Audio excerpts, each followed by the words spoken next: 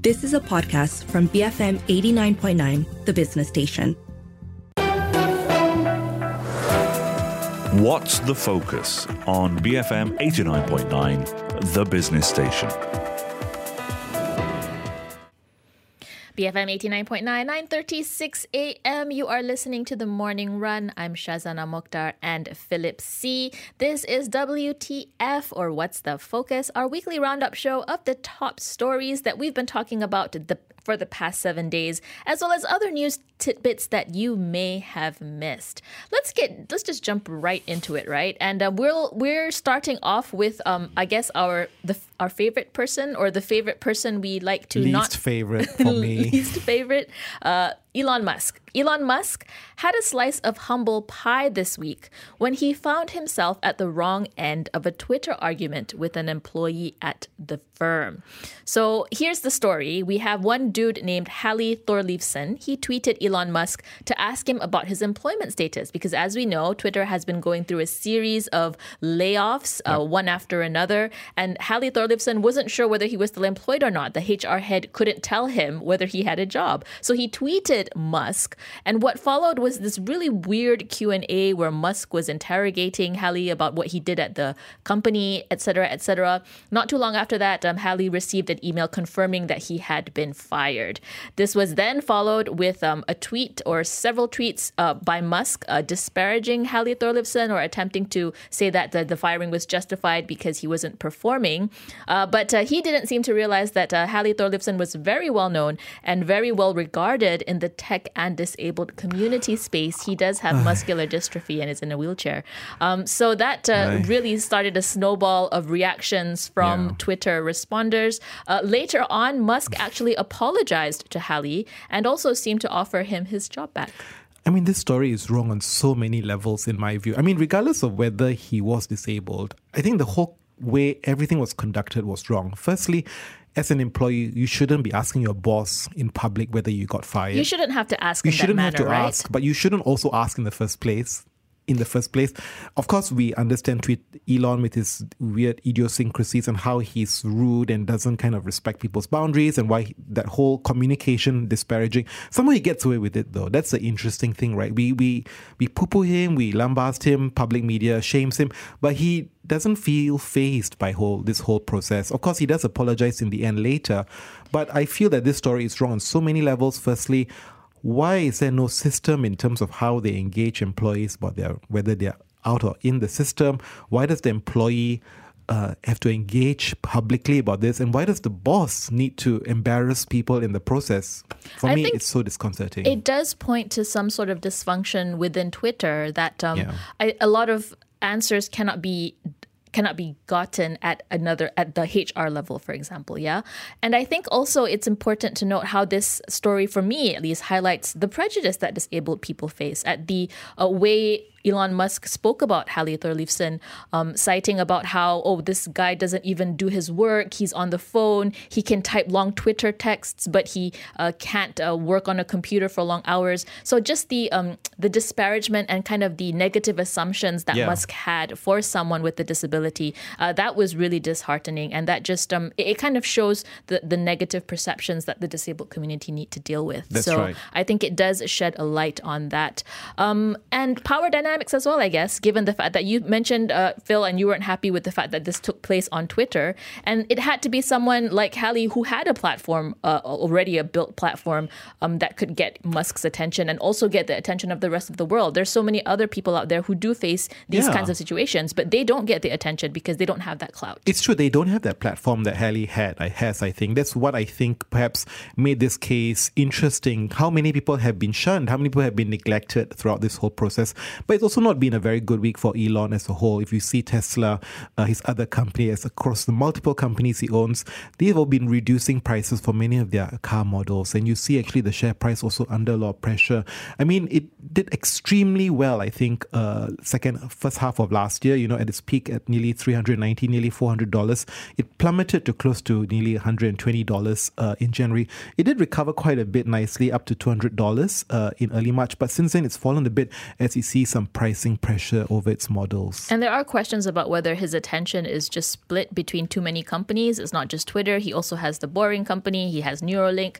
And, is that causing Tesla to suffer? Yeah. So, like it or not, we are going to be continuing to talk about him moving forward. But let's turn our attention to some big events happening over the weekend. It is Oscars weekend. Are you rooting for Michelle Yeoh? Of course. Who wouldn't? Of course, right? Although Cate Blanchett, I would also not be disappointed if she did not win. I have enormous respect for her. I think she's a fantastic actress.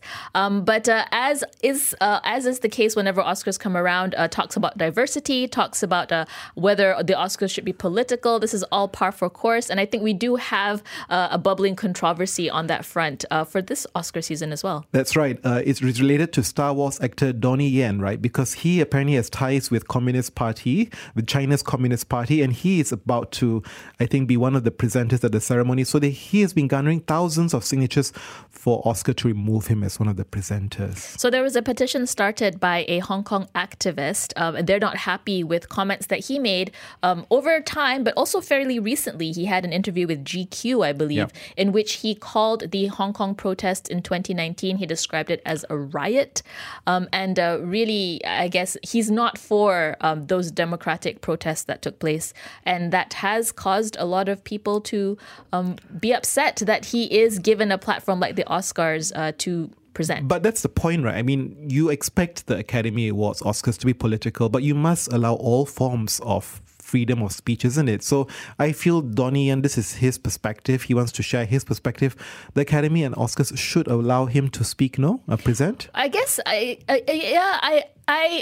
don't know how to I guess brain this situation. Because I understand the concern about giving those with harmful perspectives a platform, but again, there is that First Amendment and the freedom of speech. And the need to, I guess, let all perspectives be heard as well.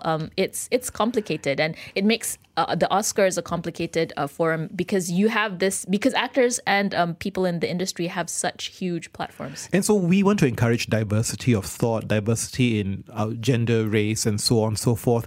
And if you recall, just a couple of years ago, there was so much controversy about Oscars So White, that all the nominees were mostly white. But they made huge progress if you look at the nominees this year.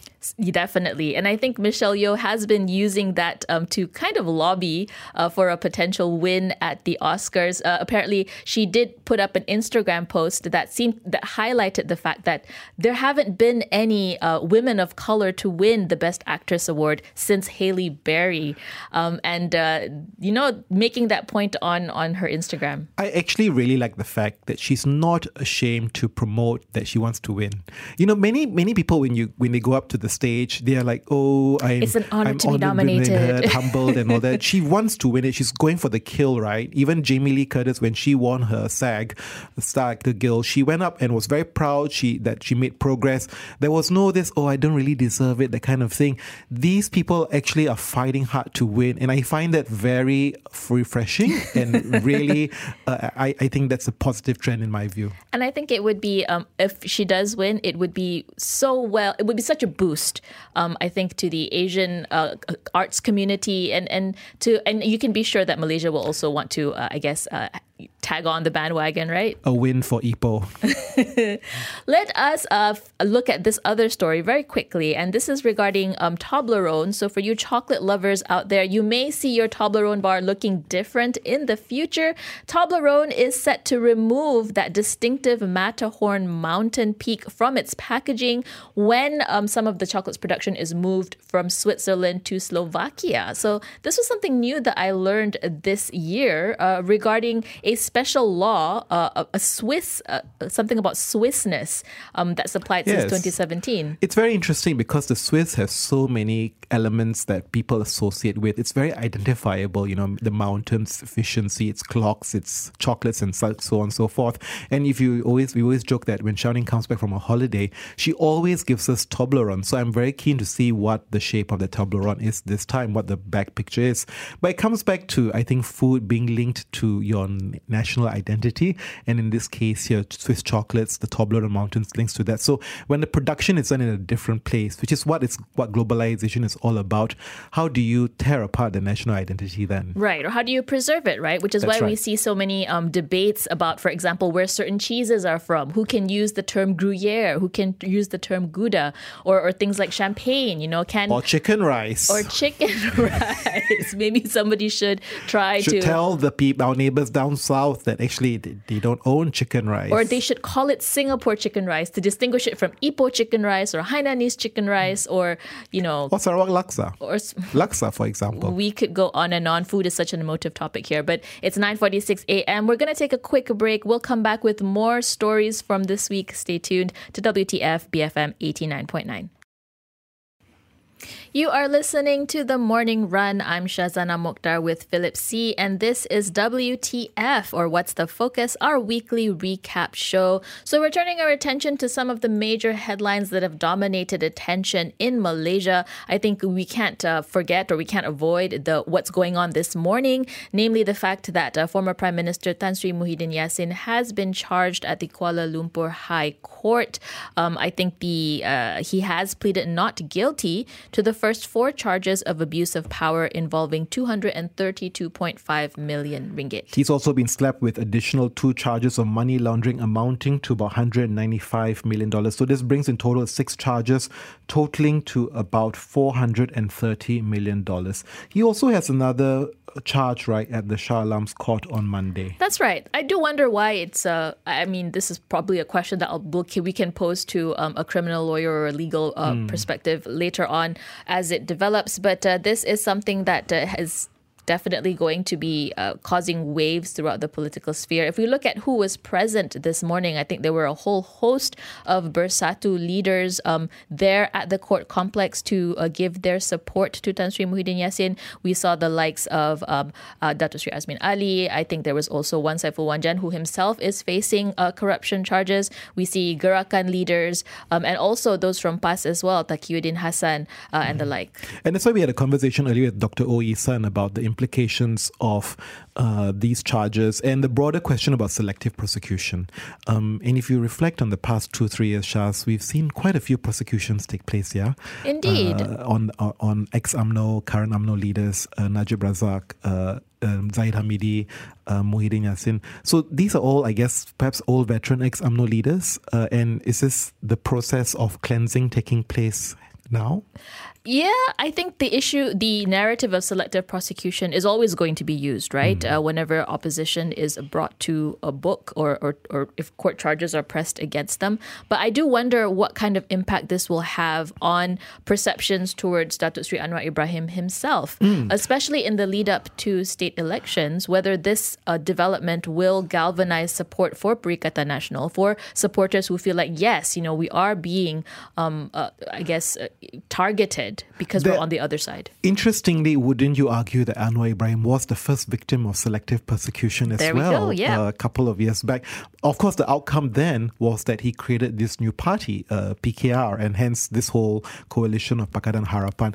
But I wonder if you look at this spate of new leaders coming through, whether or not being a martyr, being voiced as selective persecution will embolden the party, will move forward.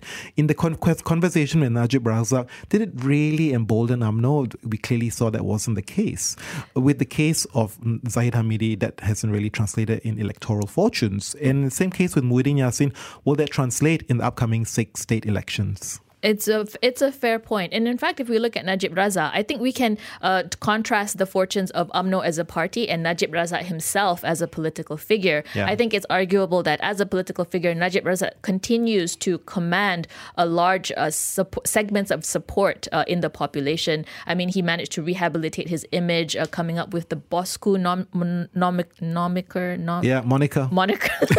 Thank you, Phil. No problem. Bosku moniker and still being quite popular among certain segments of Malaysians. Yeah, but not tested electorally yet, though. Not tested electorally, very true. So it will be interesting to see how this affects Tan Sri Muhyiddin Yassin. He is, of course, Pagoh MP. Wan Saiful Wanjan is Tasik Gelugur MP. Whether more MPs will come into the crosshairs. Exactly, and whether he will bring other members of current cabinet into the fray, since he's already said that that actually the disbursements were done by the Ministry of Finance. Guess who was the Minister of Finance then? Indeed.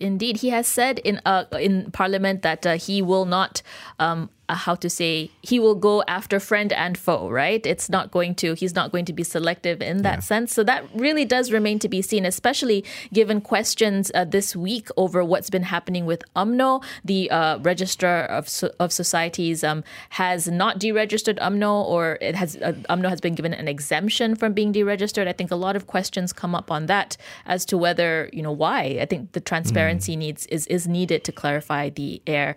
But in any case, if you want to get more reactions, we did speak to Dr. Wong Chin-Huat. We spoke to Dr. Wong Chin-Huat yesterday regarding the middle ground and whether Anwar is pursuing political reforms at a pace fast enough to continue to build that middle ground. You can listen to that podcast. But we also spoke to Dr. Oisan earlier this morning just on what's happening with Tan Sri Muhyiddin Yassin and the court charges. Yeah. We have also another story coming up. I think when we shift from politics to EPF, I think everybody is talking about savings. And this week in particular, with Dewan Rakyat in full speed, we've seen so many stories related to EPF. Of course, we started the week with EPF announcing and declaring its dividend, amounting to about 5.35% for conventional savings and 4.75% for Sharia, which was better than what people expected, but it was lower than last year, which was at about 6.1% for conventional, 5.65% for Sharia. But what was very interesting was after the declaration of dividend, you see a whole series of very interesting ideas and concepts introduced. One, of course, was this whole concept of EPF guaranteed bank loans for those in bad financial standing, as announced by the Prime Minister. And of course, for me, the interesting thing was the I Sayang proposal, where I think spouses can contribute 2% of the EPF to their wives. It's a great move, right? I mean, that's good to reduce any kind of red tape in terms of spouses being able to share their retirement savings. But again, it does rely on, I suppose, the husband taking action to do that. It still requires them to want to do it or to remember to do it. So in that sense, it's not a foolproof social welfare or social net mechanism. No, but so much focus on the EPF simply because that's where the money pot is, isn't it? And people are struggling here, especially in the middle income.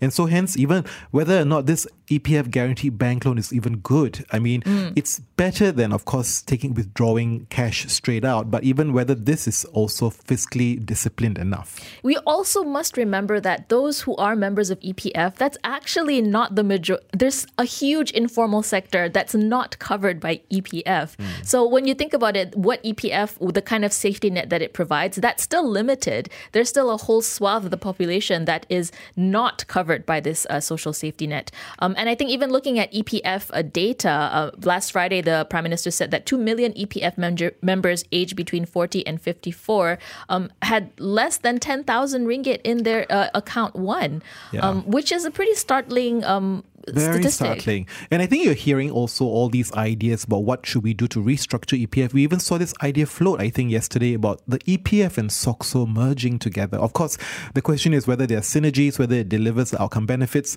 That's also, I think, going to be a heated debate. So really have to watch this space very closely because you see the opposition still very defiant about the need to basically still draw cash savings in consideration that we see Raya coming up in just less than 2 months away. And we often see how the opposition, regardless of who is in the opposition, it does seem that tapping EPF funds is one of those populist initiatives to gather support. But whether that's good for the long run, that really is, I think the consensus is no. In the long run, it's not going to be good for the nation.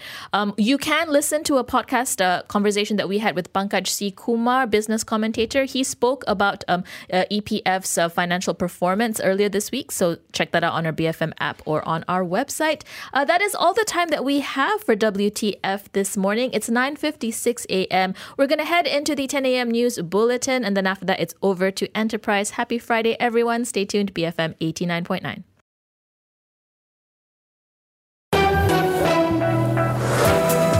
What's the Focus on BFM 89.9, the business station. You have been listening to a podcast from BFM 89.9, the business station. For more stories of the same kind, download the BFM app.